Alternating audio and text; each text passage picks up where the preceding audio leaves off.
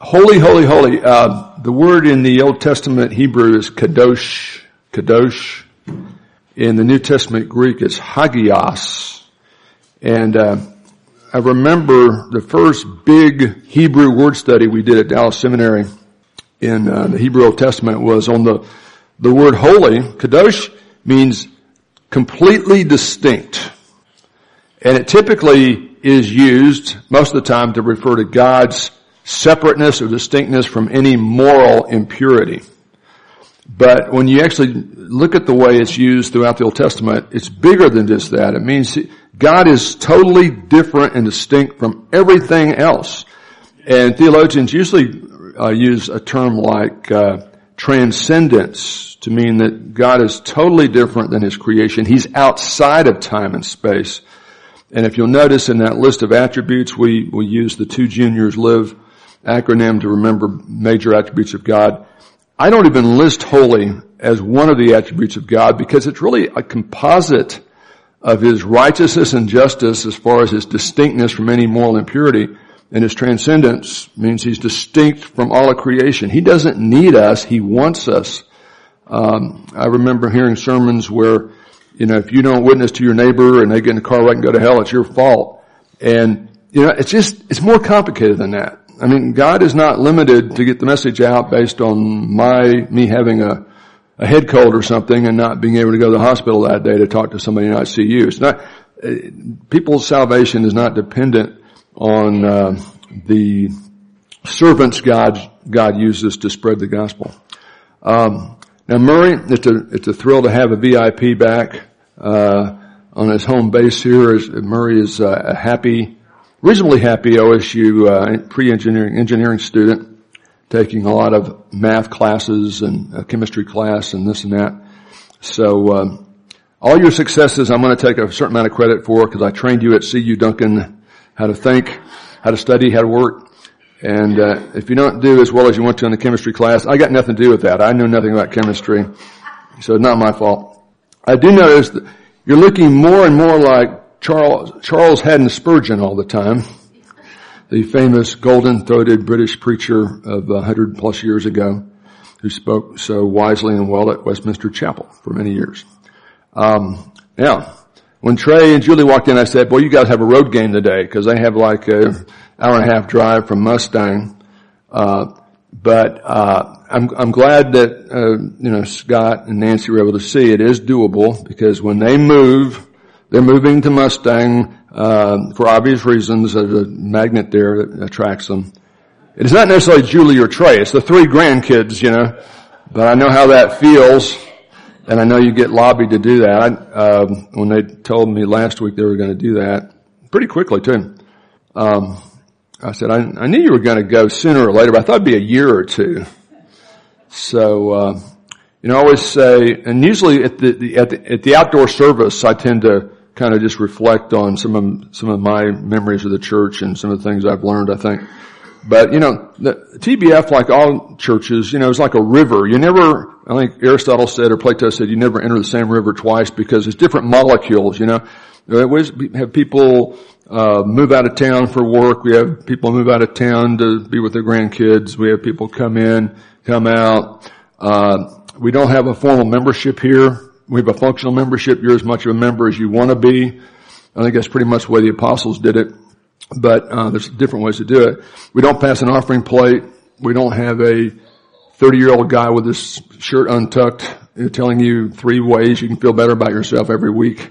So, churches can't function unless you do it that way, right? So I always felt like you've got to kind of be tough to live in Oklahoma because of our weather changes, and you've got to be kind of a special breed of cat to appreciate TBF.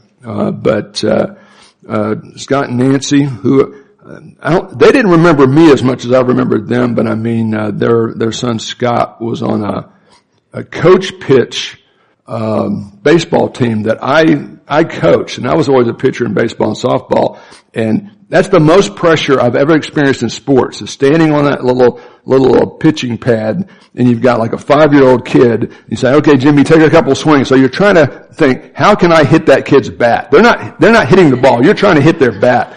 But the ball they give you is softer than a marshmallow. It wouldn't hurt a flea. and it's about 1 ounce, and it's impossible to throw that thing accurately when the wind's whipping like it usually does in the spring at 20 miles an hour, in your face or something. It goes over their head. And the way we did it back then was, if the kid swings and misses 3 times, he's out. But they all get a maximum of 7 pitches, and most of them just watch the pitch go by and don't even swing at it, And I had moms, even at the softball field, we'd occasionally get rabid fans get mad at us if we beat the Knights of Columbus or something, but I hated being the pitcher because you try to throw that dart in there, and if they swing and miss it, it's my fault. If they hit it, it's because they're kids, the new incarnation of Babe Ruth. I get no credit whatsoever. And I hit the kid's bat. He just held it out there. I hit it, But some of these mothers, if you strike at their kid, you could throw 7 right in a row, right down the middle. They don't even swing. And the umpire says, sorry, Jimmy, you gotta go sit down. And the mother goes, you stupid pitcher, what kind of an idiot are you? It was horrible. So, I met you under those circumstances. They were never the problem parents, by the way, but I've known them a long time, and it was such a thrill for them to kind of discover TBF and really love it and really, just embrace it. And so we will miss you, but all of you are always alumni, Having no formal membership means you never get to quit, we know where you live. We can find you if we need you, and we'll let you know. Okay. Now that I've waxed eloquent on that, let's start. Mark 3:22. We are on a helicopter ride looking at the life of Christ. We're looking at the 26 major events in the life of Christ as recorded in the canonical Gospels using the life of Christ A through Z system. And guess what? We are in letter O today.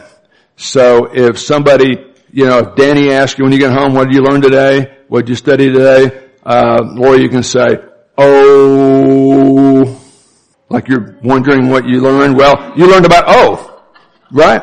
Yeah. Oklahoma, right? But we're going to call this opposition offered, and it's the Pikes Peak of the life of Christ, Dustin, because everything changes after this. This isn't just a random person saying an insulting thing to Jesus. This is the official position of the religious leaders of institutional Judaism. I am not an anti-Semite. I'm far from that. I'm very pro-Israel. I've got Jewish friends, Palestinian friends, Muslim friends, literally, that email me from time to time. But it wasn't the Jews that crucified Jesus. It was the Romans. He was there because of all of us, ultimately, spiritually, theologically. But the institutional system of Judaism in Jesus' day could not have him, did not want him, would not accept him. And they literally demonize him because they say, not only are you not the Messiah, you're not Son of God, you are a demon, satanically possessed false prophet. That's their considered opinion. That explains all the data because he is doing miracles. And they said that full consent of the will after considering all the implications because they refused to respond to the seeking grace of God, and that's called the unpardonable sin. So we're going to talk about the unpardonable sin today. And I don't want to make light of that because I have talked to people who are convinced they committed an unpardonable sin, and it's a bad place to be. And each time they have done something uniquely terrible, but it's not what most people think it is. So we're going to talk about what it is, what it isn't, and how not to do it. Because I grew up, first time as a little kid in the Baptist church, when I heard about the unpardonable sin, that there was such a thing in the Bible. I'm not sure they explained it to us, but it got mentioned somewhere. I thought, I'm the kind of person who thinks, if there's any way to mess something up, I'll probably do it, right? So I'm thinking, I want to find out what that unpardonable sin is and not do it. So we'll tell you what it is, what it isn't, how not to do it today. So Lord willing, as the Spirit illumines, we can, as we soften up our own hearts to be eagerly teachable to the Word of God, we can learn some things that can be transforming truth for us. And as we go to prayer for teachability, let me remind you, and I'm getting data even as we speak, the TBF track team. This is the original TBF track team, okay? This was like 10 years ago when several of us ran in a 5K at Simmons Center together. Notice the person with the 1 on his, that didn't mean I won. That means I was the first guy to sign up. That's how eager I was to sign up back then. To get a free t-shirt, That's the only reason I got one. But this year we've got Michael and Anthony, Michael Birch and Anthony Foreman, who are running a half marathon. A marathon is 26 miles and a little bit. So they ran a little over 13 miles. Ken and Carol ran the quarter marathon, which sounds a lot more impressive than a 10K, but it's basically the same thing. It's a little over 6 miles. And then Amanda Birch, who's running for 2, she ran a 5K, which is 3.1 miles. So they're the current team, but they don't look as good as the original team. No way. But as is our custom, and we're happy to do it, let's pray that we'll be teachable to God's Word, and also let's pray for those who protect and defend, including our active military and peace officers and firefighters. So Murray, if you would pray for us in that direction, okay? Thanks, Murray. It's good to see you, buddy. I think about you a lot, and I pray for you. I don't pray for you every day, but I pray for you regularly. And so I'm proud of you, man. Let's warm up our capacity for abstract thought real quickly. See if you see a theme in these. Here's a guy sitting in a doctor's examination room, and the patient says, I already diagnosed myself on the internet. I'm only here for a second opinion. So hopefully he didn't get charged as much, right? These are two doctors talking, or maybe a doctor talking to the administrator of the hospital or something. More and more patients, the doctor says, are going to the internet for medical advice. To keep my practice going, I changed my name to, watch this, James, Dr. Google. That would work, because Google's where you go to get the information, right? And then finally, here's a lady with her young son, and the family practice doctor, looks like Mexican jumping beans coming out of that prescription bottle, but he says, take a few capsules each morning before you weigh yourself. They're filled with helium. So to, lighten you up a little bit. One key statement. Carson, this is really important. The first couple of verses in John, Matthew, Mark, Luke, John, okay, kind of sum up the essence of what these 26 major events are all about. In the beginning was the Word. Now the title of the Word, halagos, there is a title for Jesus, as the context makes clear. There's no doubt about that.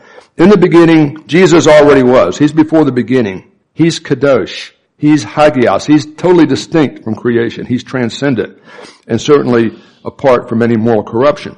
In the beginning, the Word, Jesus already was, and the Word was with God the Father and the Spirit. They're different persons. They don't need to create to love. They've got a perfect loving relationship. They don't need us. They want us. And the Word was God. He wasn't God the Father. He's deity. He's fully God in His essence, in His character. And that's the member of the Holy Trinity. No man has seen God the Father at any time. The begotten Son is the one who visibly manifests the Godhead, both in the Old Testament and the New Testament. And the Word, Jesus, the one before the beginning, who's himself God, full deity, took on flesh. One person, two natures, the unique person of the universe. Nobody else is like this. Muhammad's not like this. Buddha doesn't claim to be like this. Nobody could be this. He's the mediator between God and man because he's the God-man. The Word became flesh, took on humanity without ceasing to be deity, and He dwelt among us. He lived among us. Hey, Carson, Jesus created the universe and He walked around on planet Earth, on that little dust speck in the far side of the universe, that in this vast universe, it's just a little bitty thing, and we think we're the center of the universe, and we're not. He is. And we beheld His glory as of the only begotten, full of grace and truth. So when you think about the life of Christ A through Z, Trey, we're talking really from the virgin conception through the ascension. So we're talking about all this stuff. The Word became flesh. He looks like that schematically. Now last week we looked at the Lord and the leper. Remember in that was letter N, nature neutralized. Jesus doing big miracles to validate His claims to be God in human form. And we learned about the dynamics of saving faith. It's active receptive trust. It's not just mental assent. It involves full consent of the will. And we learned that no one is so bad they can't be saved by grace through faith. It's interesting. Last week we found out and emphasized no one is so bad they can't be saved through faith. Today we're going to talk about the unpardonable sin. You can get so hardened in your total rejection of Jesus Christ, you're beyond the point of spiritual no return. That's not a good place to be. But if you're afraid that's where you are, you ain't there by definition. The people who get there self-righteously are there, and they could care less. But we're going to, just ironic, we looked at the Lord and the leper last week.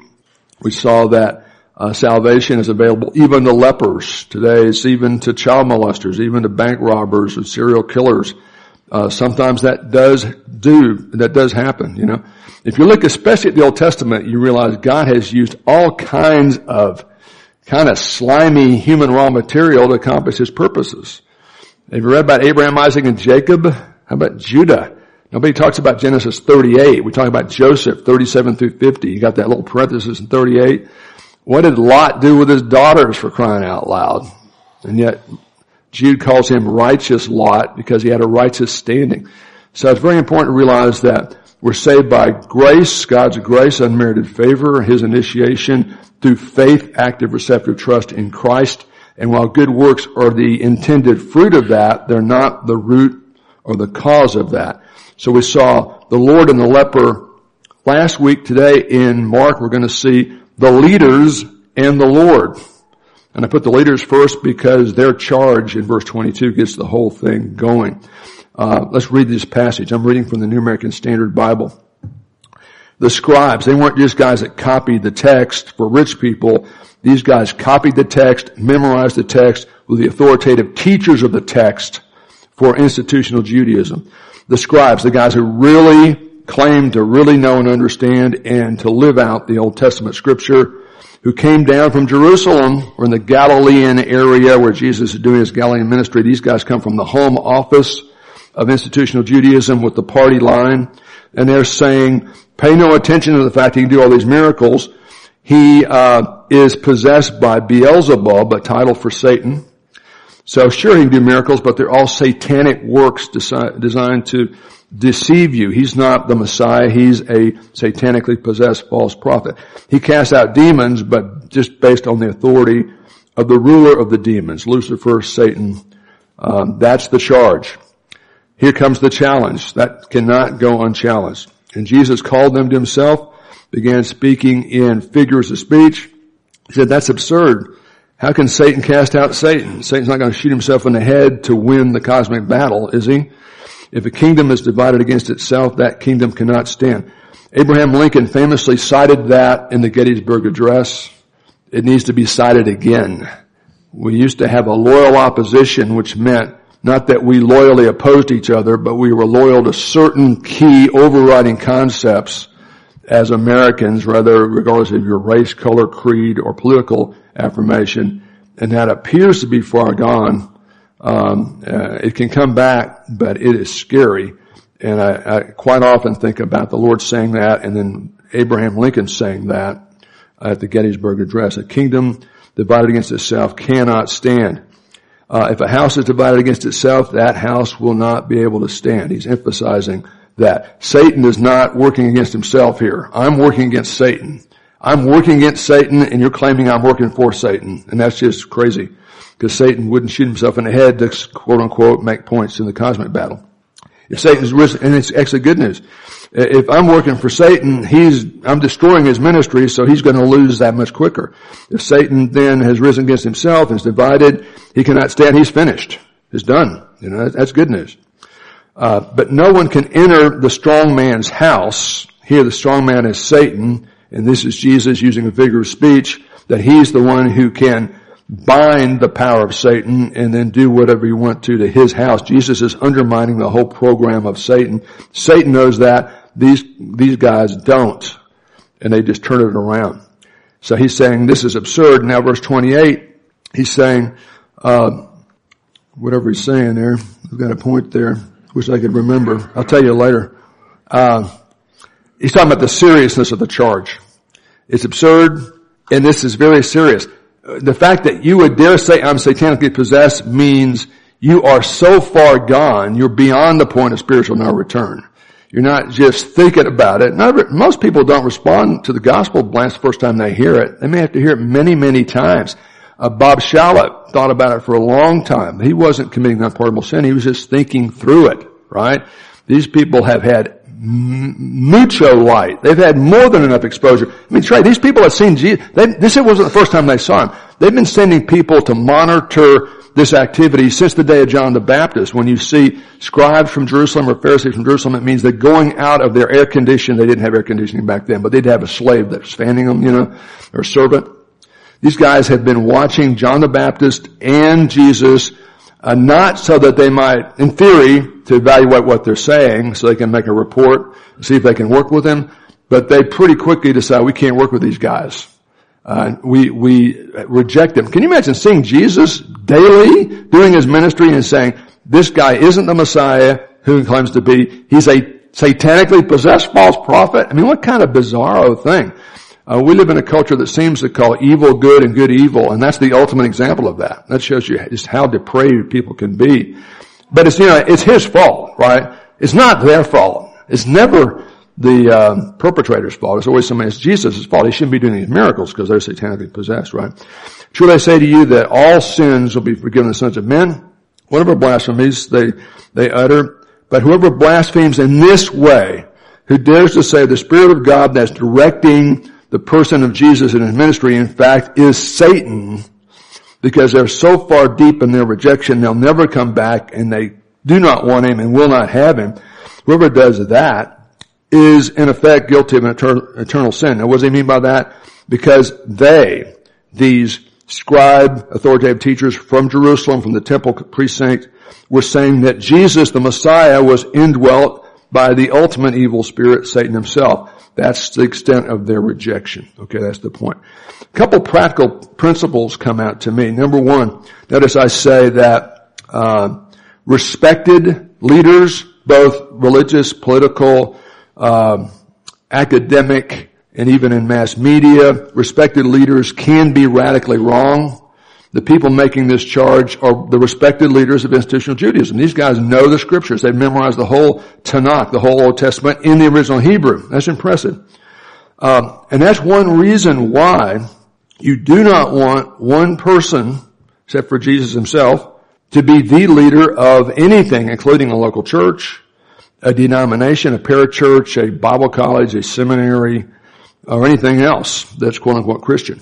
And you never want to give any one person absolute veto power over a local church, denomination, parachurch, ministry, seminary, or Bible college.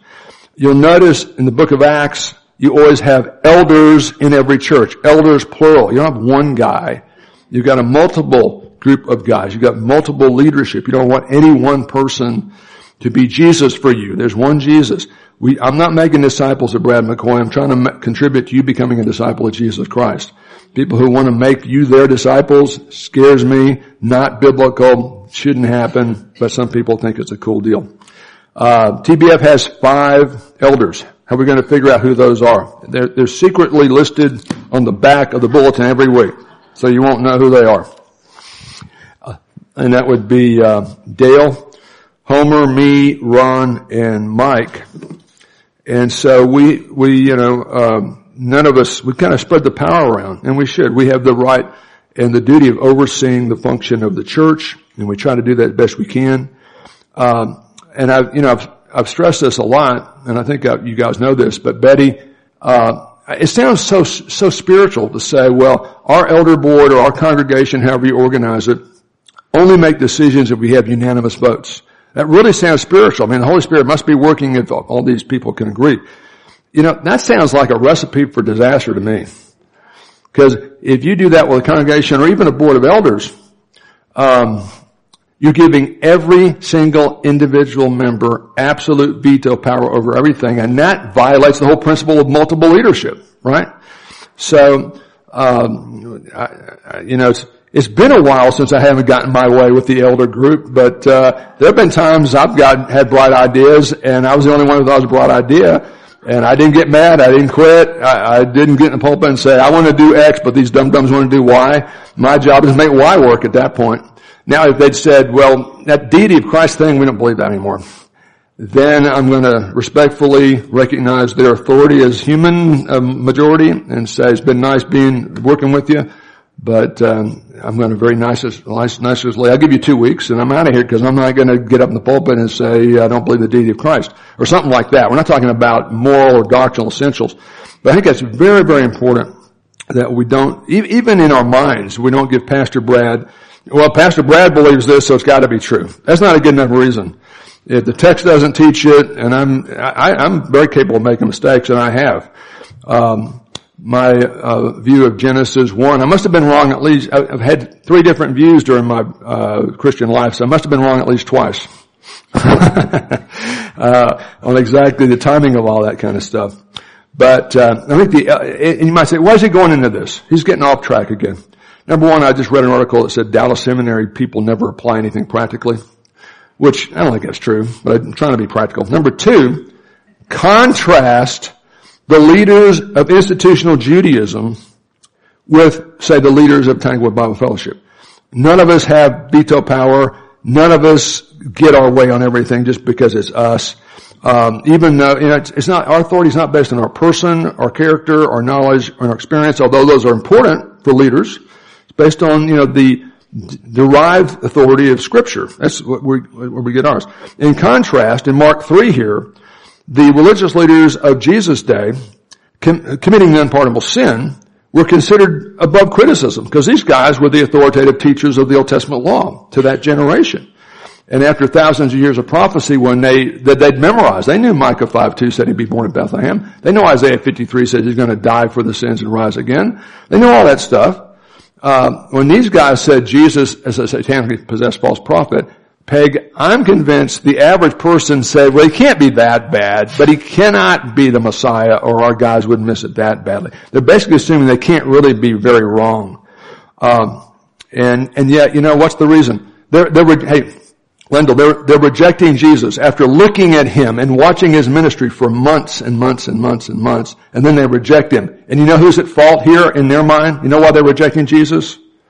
It's his fault. Because he's possessed by Satan. I mean, they very self-righteously, smugly, happily, literally demonize Jesus Christ. And you can't even think in those categories unless you're so far gone spiritually, you're beyond the point of no return. But, another one of my practical principles I hope you remember is the reason sometimes I give myself for some of my laziness, selfishness, or sinfulness, the reason you give yourself, but quite often the reason people give other Christians when they do something embarrassing, stupid, sinful, and lazy, the reason they give often isn't the real reason. It's other reasons, It's just the least embarrassing excuse. So these guys have a great reason for rejecting Jesus. You know why they're rejecting? These are the authoritative teachers of the Old Testament. They're rejecting Jesus, fellas. You know why? It's not because they're unwilling to recognize who he is and joyfully bow down at his feet. It's because he's satanically possessed. That's why they're rejecting him. See? They got a good reason, but it's not the real reason. They're very self-interested, self-righteous, and make a lot of money from the status quo. Now look at the charge here. The scribes who came down from Jerusalem were saying, he's possessed by Beelzebub, which originally was a title for a Canaanite god, but it became a title for Satan. And you can tell that by the context. In other words, he's casting out demons. Yeah, he does supernatural things like that, but only because Lucifer controls him and he does it in that kind of power.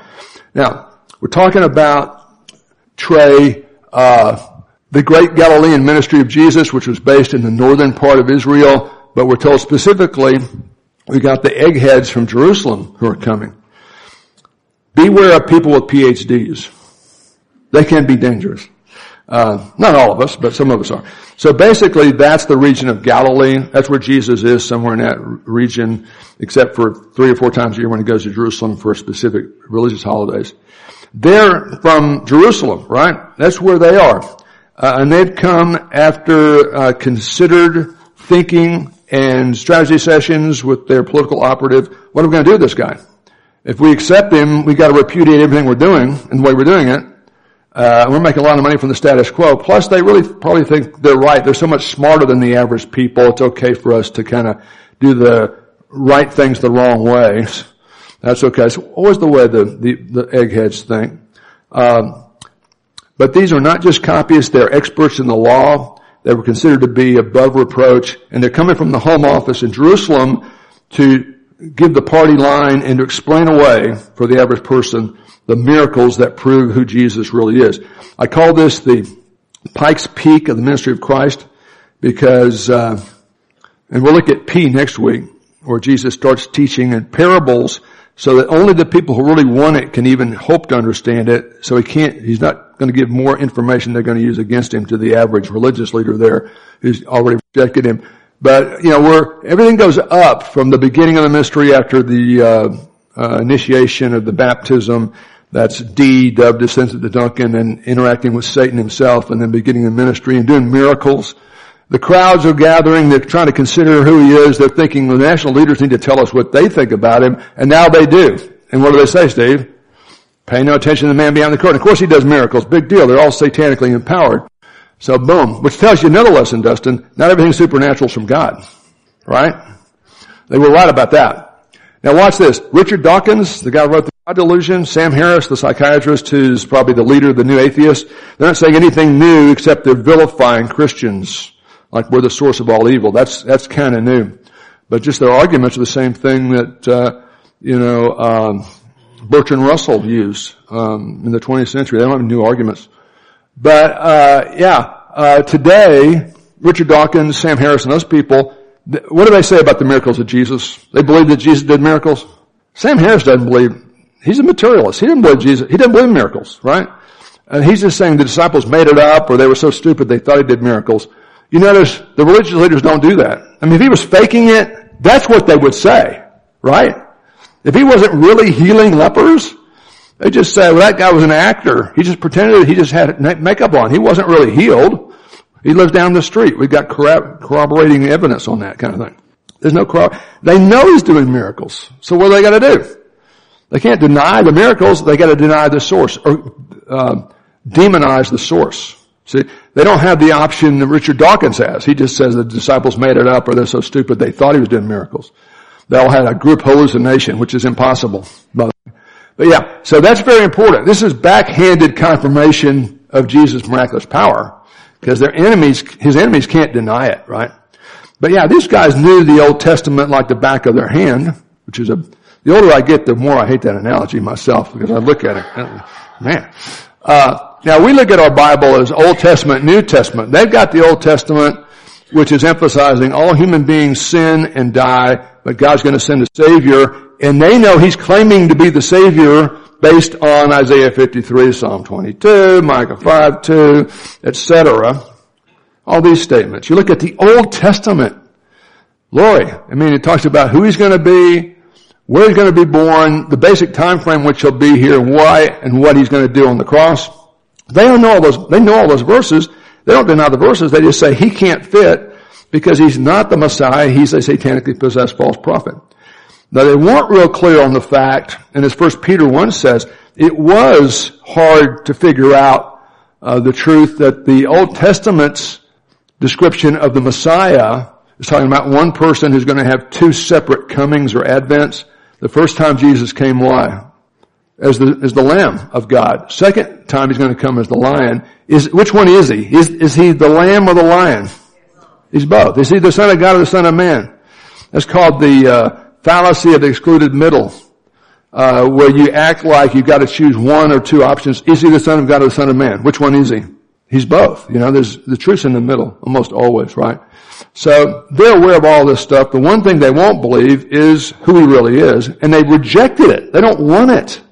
They repudiate it consciously, deliberately, in a hardened state. He is the Lord Jesus Christ. He's the God-man Savior. Okay? So that's the charge. And that is the ultimate blasphemy. And you gotta be so messed up to literally believe that, and that's where they are. And that's a bomb, because that is not just one guy who wandered up there and charged that who's not rational. This is the official position of institutional Judaism formulated in Jerusalem. They've come up there to kind of take the air out of the balloon of Jesus. And in some ways they do, because the crowds, Ron, start drifting away slowly, not immediately. The emphasis on big miracles changes, because if the charge is He's doing miracles by satanic power, the more miracles He does, if you buy the premise, the more satanic works He's doing, right? If He'd done 50 miracles up to this point, and He does another 20 big ones, that's 20 more acts. And by the way, that is a capital crime under the Old Testament law, to be a false prophet, much less a satanically possessed false prophet. So Jesus does not explicitly talk about the cross until after this, and almost immediately He gets very specific with the guys. They don't want to hear it. He says it multiple times. It doesn't really stick, but He gets explicit after that point. Okay.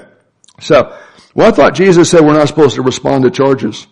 If somebody accused me of stealing money from the box or any kind of sexual impropriety or something like that, I would defend myself, I was going to say dynamically, but I'm not that dynamic, I've been told. I would maybe boringly. I defend myself boringly. Yeah, that's what I do, right? I can work so hard to be boring on Sunday mornings. It's just a lot of time, but, yeah, he's going to, respond to the critics by just rejecting the charge as absurd and explaining, and I think he's sad. I don't think he's smiling when he says, you guys have committed unpardonable sin. Ha ha ha, you're going to get what you deserve. I think he very sadly, reluctantly says, do you realize how messed up you are? I mean, this is horrible. It's unbelievable that you guys who know the scriptures so well could miss it so dynamically. I'll use that word. That's my word today, right? Let's look and see what it says. Here's the rejection of the charge. And we talked about it, but we can repeat it. Called him to himself. He's not saying, well, you hurt my feelings, I'm out of here. I'm going to quit preaching, No, we're going to change the emphasis from getting the word out as widely as possible with big miracles to preparing the disciples to carry on after the crucifixion. Because humanly speaking, it's a done deal, Kylene. Because if they're going to emphasize that's who he is, they got to have him killed. Now, they don't have the power of capital punishment because the Roman army for the last 100 years has occupied Israel. They're going to get the Romans to check off on it. And it was the Romans who crucified Christ.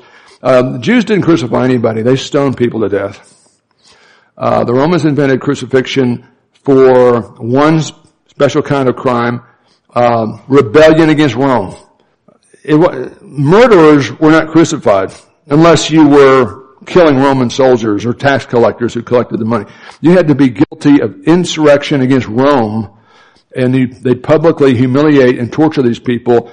And what would that say to Publius, who's thinking, maybe I won't pay my taxes this year. Maybe I'll, kind of subtly rebel against Rome. They're saying, if you do that, we will find you and we will crucify you. So it really kind of minimized the motivation to want to kind of rebel against Rome, if you understand. So he said, how can Satan cast out Satan? I'm destroying his whole program here. If the kingdom is divided against itself, it won't stand. If a house is divided against itself, it will not stand. And again, go back to the Gettysburg Address. Lincoln, about 8 months after 50,000 people were killed over the 2-day battle of Gettysburg on both sides. And it's interesting, within 2 weeks in 1863, you've got the Battle of Gettysburg and the Battle of Vicksburg, which made it pretty obvious the people against slavery were going to win. The good guys were going to win, okay? They weren't sure. I mean, before Gettysburg, you've got the Confederate Army in Pennsylvania, north of Washington, D.C. If they win, what's going to happen? So anyway, after those two battles providentially take place within 2 weeks of each other, about 8 months after that, Lincoln goes to the site of where 50,000 people were killed in 2 days on both sides. It's a horrific kind of a thing, and yet you've got to have a statement about that. Like we have the statement about the OKC bombing. If you haven't been there, I hope you can go to the memorial. It's very touching. It's very humbling, and it causes you to reflect on some things, But anyway, yeah, and Lincoln is on a train, and he writes the final draft out on the back of an envelope. Now, quite often on Sunday mornings, before I leave church, I write out my to-do list on the back of an envelope, and by Sunday afternoon, I can't find the envelope. But fortunately, Lincoln didn't lose the envelope, but he wasn't the only speaker. Gettysburg Address lasted 8.5 minutes or something. It was crazy, very short. Say, Brad, take note. Next question. He writes it out. He delivers it. And, he had a squeaky voice and he didn't have good speech delivery. I'd have to give him a C- on his delivery, if I had to be honest with him. I only give myself a C+. I'm not that impressed by myself either, but, actually. But, in the aftermath, and much of the media in the North weren't crazy about Lincoln at the time. It's hard to believe, but they didn't like Abraham Lincoln. Now we've got him on Mount Rushmore. But, by the way, was that wind, rain, and erosion for millions of years that put those faces on there? I don't think so. That looks like intelligent design to me. But, the editorials said, well, everybody else was speaking for 40 minutes and he only spoke for 8 minutes. He doesn't care about our war dead and all this stuff, When people question your spirituality and your salvation because of things like that, it just is unfortunate. So I'm sure Lincoln probably didn't like that. It's just saying, hey, look, and it's so powerful as we look at modern America. I don't care if you're conservative or liberal, Democrat or Republican. This is not a good place for us to be, hating each other because of political positions. It's just ridiculous. ISIS is a problem. I don't care how nice you are to them, they're not going to get any madder. We cannot make them mad by having good prevention and eradication, rather than kind of a containment policy. Once we got Mad Dog Mattis in there, it was an elimination policy, and it worked pretty well. And it's unfortunate.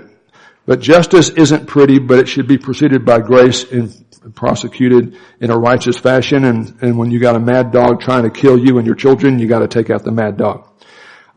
This is just absurd. If Satan has risen up against himself, you ought to be celebrating because he's done. He's not going to be operationally effective anymore if he's sending me to work on his side, because everything I'm doing is opposed to what he's wanting to have.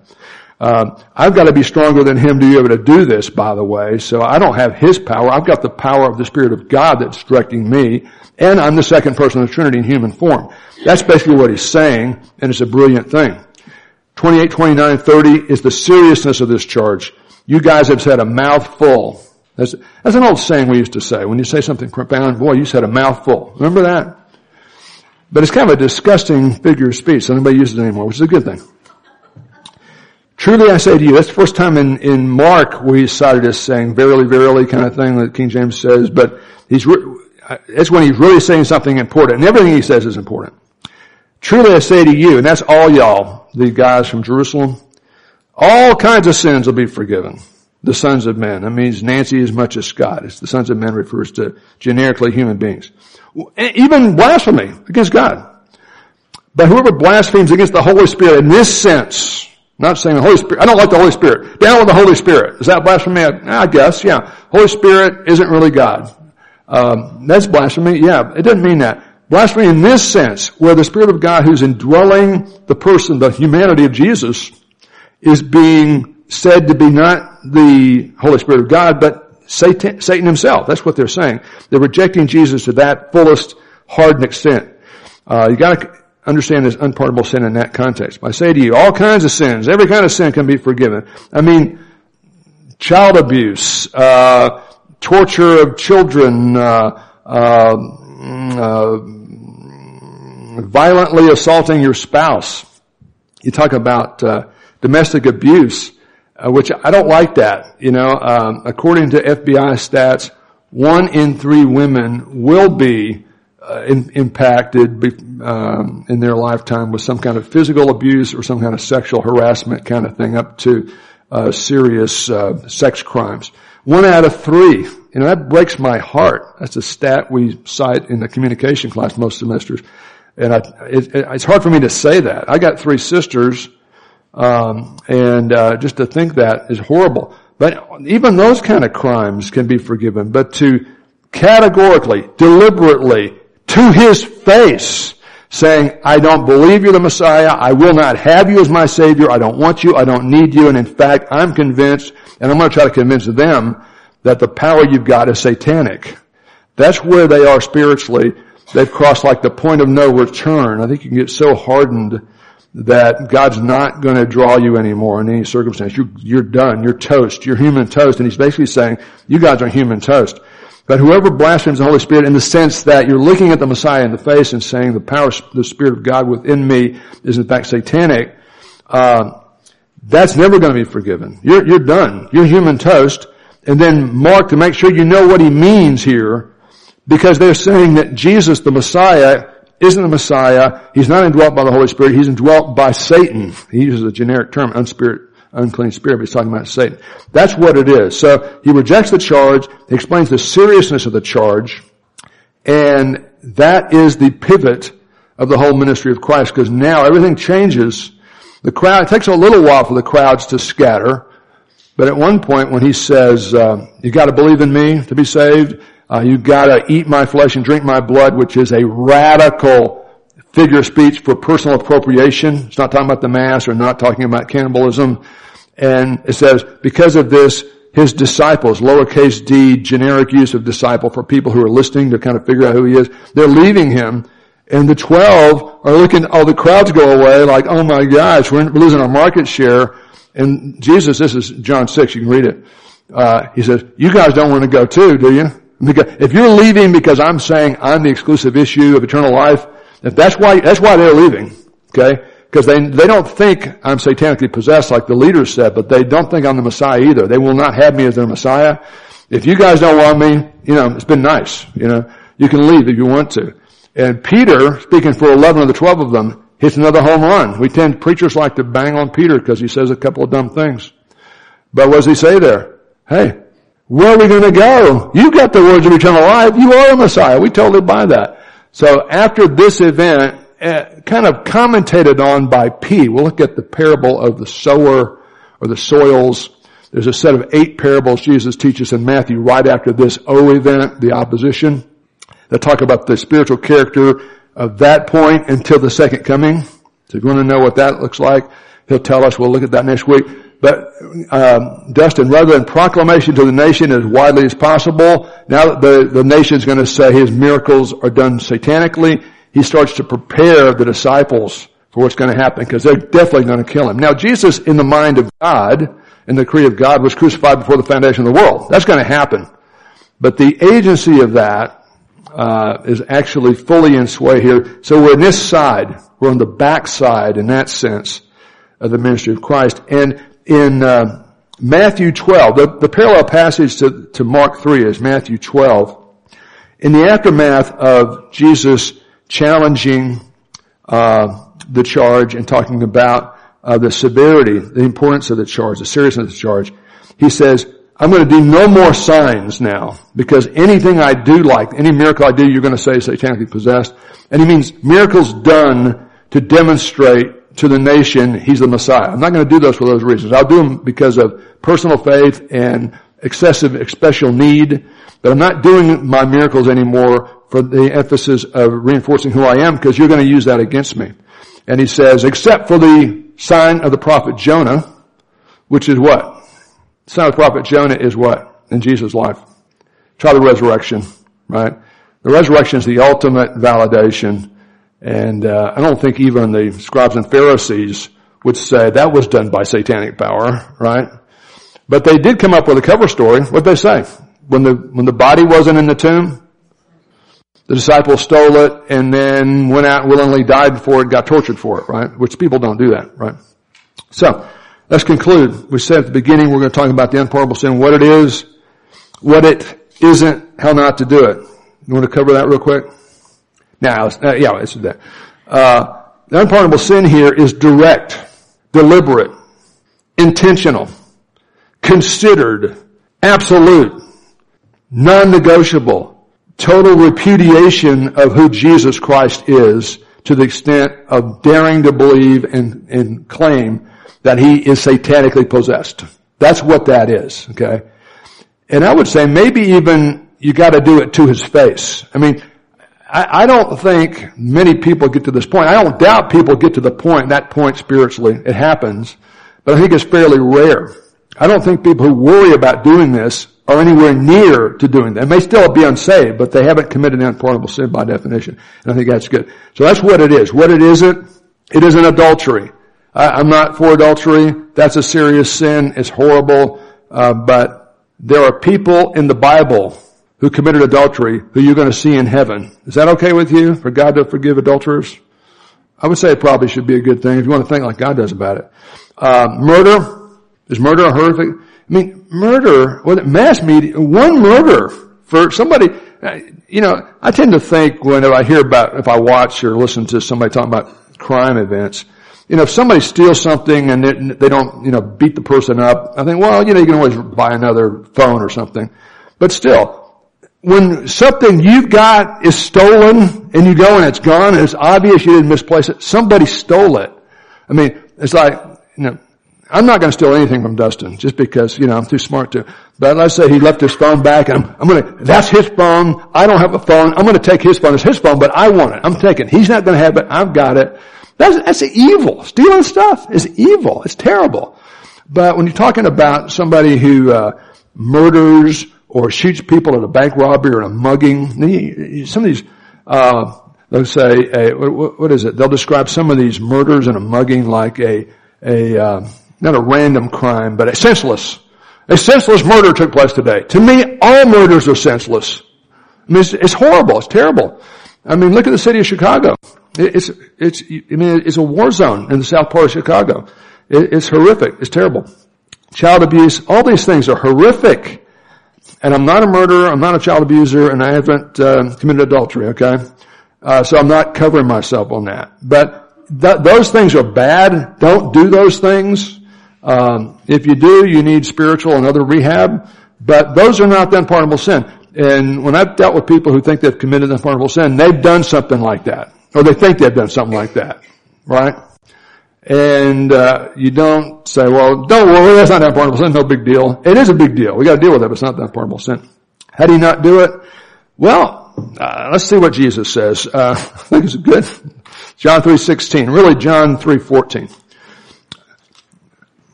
According to him, this is how this works. He's talking to them specifically, but generally. Moses lifted up the serpent so that the brass serpent, so a look of faith would heal Israel of snake bites. Even so the Son of Man is going to be lifted up on the cross. That whoever believes in him, one look of faith, has everlasting life. For God the Father, the author of the plan of salvation, so loved the world, the cosmos, the fallen world, in the world but not of the world, that he gave his monogenes, his unique Son, the only member of the Trinity who's become visible and incarnate. The Word became flesh and dwelt among us. That whosoever, the Greek says that all of the ones, stronger than that all the ones who believe shall not perish, lake of fire, but have everlasting life as an abiding possession.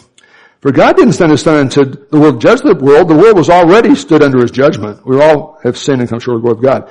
But that the world might be saved, one heart, one soul at a time. And here's the unpardonable sin, theological unpardonable sin, if you want to call it that. The one who believes in him is not going to be judged. There's no condemnation for those who are in Christ Jesus. The one who doesn't believe, who refuses to receive Christ, stands judged already in their sin because they haven't believed. Okay, that's what you want people to see. You haven't committed the unpardonable sin in Mark 3 and Matthew 12, but you may not have received the free gift of God through faith. That's what you want people to see. Drop down to verse 36, the last verse of chapter 3. The one who believes in the Son has everlasting life. The one who does not obey, that means to obey the call to believe, the Son will not see life, but the wrath of God abides on him. I've got some other verses listed there. I won't read those now, but you can if you want to later. So let's talk about three things you should say to people who fear they've committed the unpardonable sin and will quit. You know, I looked at this week, Janice's label I used with the O, letter O. And I think opposition offered is too vanilla. I would rather make it more emphatic, so I'm going to change that from now on. Opposition offered, let's change that to offensive. This is very offensive to look at the Son of God, the Creator, who's coming into time-space to die on the cross for your sins and say, we won't have you, don't want you, and you're satanically possessed. That's extremely offensive. So let's call that offensive opposition. First thing you do with people who fear they've committed it is define it. Again, they think that they did something like Lot does in the book of Genesis. I won't even go into it. I don't even want to talk about it. But, so I'm probably too spiritual, right? But you can, okay, boy, Bible study this afternoon. What did Lot do? You know, look it up. It's horrific. But you got to define it. They've done something like that, or they, beat up their wife or something horrible. I'm not minimizing it. I despise that. I hate that with a passion. But it's not that. It's deliberate, considered, willful, total rejection, denunciation, demonization of Jesus Christ. That's what it is. Have you done that? And I go, no. In fact, I want to connect with him. That's why they're here talking to you. So define it. Where are you going to find it in the Bible? I'd say Mark 3 would be a good place, okay? So, I think that's the most concise place, and that's what we looked at today. Number 2, move to the real issue. The real issue isn't whether or not you've committed unpardonable sin. If you're worried about it, you haven't done it. It's personal salvation received by God's grace through faith, active receptive trust, in Christ. What does SAS stand for? Substitutionary atoning sacrifice. That's why he's on the cross. He's not dying for his sins. He had none. He's dying for mine and yours and the sins of the world. LBSR, literal, bodily, supernatural resurrection. A dead Savior can't get you from Oklahoma to heaven. Hard to say. But the resurrected one can.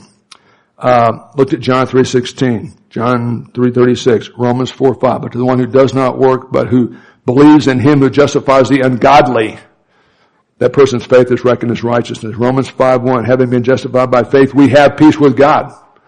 Romans 8:1, there's no condemnation for those who are in Christ Jesus. Titus 3:4-7, get me started, I know it. Not by works of righteousness which we have done, but according to his mercy he saved us by the washing of regeneration and the renewal of the Holy Spirit. Not by works of righteousness which we have done, kind of thing. So move to the real issue, and then assure them of the fact, if you're worried about it, you haven't done it. Okay? Trust me, the self-righteous, smug scribes who walk in there with their determined position to explain Jesus away, and they probably really believe it, they're happy when they walk up there and say that. They're happy when they walk away. You know, we warned him, you know, we know what he really means, right? We've got a reason to reject him. So I would say, think about this.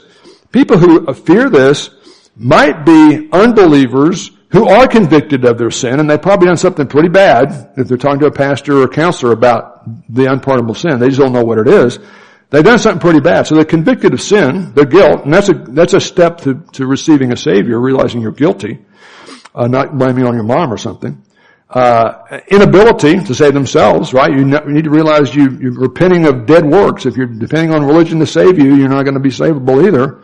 So I'm a sinner, I can't fix it, you can, and I want you to. So, you know, they're pretty close to really considering the claims of Christ as to who he is, as the exclusive issue, eternal life. So I'm sharing the gospel with people like that. That's what I'm going to do. And I like the Romans 4:5 because it emphasizes the ungodly are the people God saves. And that's everybody who gets saved. It's not just the wife beater or something like that. I know I was going to say, I mentioned 1 out of 3 women will have an issue, but 20% of all domestic abuse situations are female on male. We tend to think it's always the husband that shoots the spouse or stabs the spouse or tries to kill the spouse or beats up the spouse.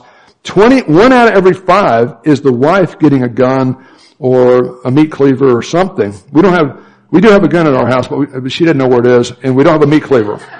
So, baseball bats we used to have when I used to play baseball, but not anymore. We had to get rid of those. Now, it's possible for believers to get so messed up, they think they've committed unpardonable sin. If they don't know what it is, they've done something so horrific.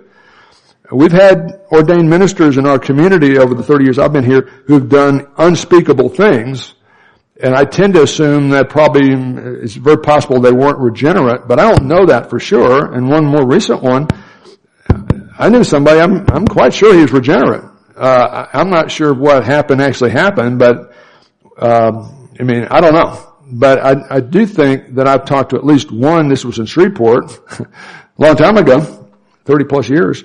And you might say, well, that's not possible. David in Psalm 32 and 51 talks about the aftermath of, as a believer, committing murder and adultery, or adultery and murder. He did the murder to cover up his adultery. And talking about, return to me my salvation. Huh? Yeah, that's not what he said, is it? He said, return to me what? The joy of my salvation. I mean, he is so distraught ultimately because of true guilt and so depressed. He's probably pretty close to ending it, you know. So believers can do stuff they're so ashamed of and is so horrific that, and if they don't know what the unpardonable sin is, they'll assume they may have committed it. So I've talked to people on both ends of that scale, up close and personal, and I said I haven't had somebody I was was convinced was a believer based on previous data. And I don't know, but anyway, hopefully. And so what do you do with a believer like that? We got to be born again because you beat up your wife. No. We got to deal with that legally. You got big time problem. You need to get some help, man. That's not possible. You cannot do that again. But you don't have to be born again. That's impossible, right?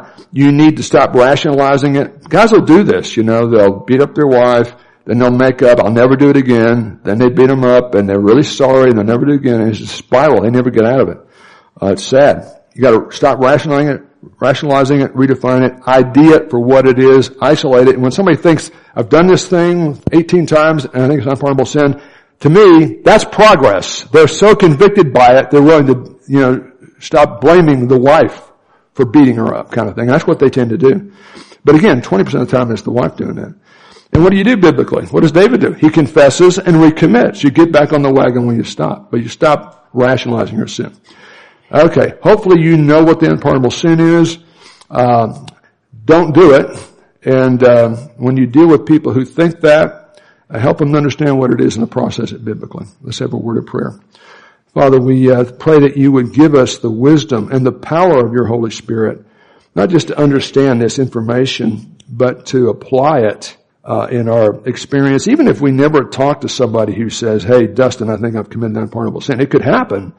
But even if that doesn't happen, just help us to realize that folks can get so hardened in their rejection of Jesus Christ, they can actually demonize his teaching and his mission and get so hardened they can, humanly speaking, be totally beyond the pale.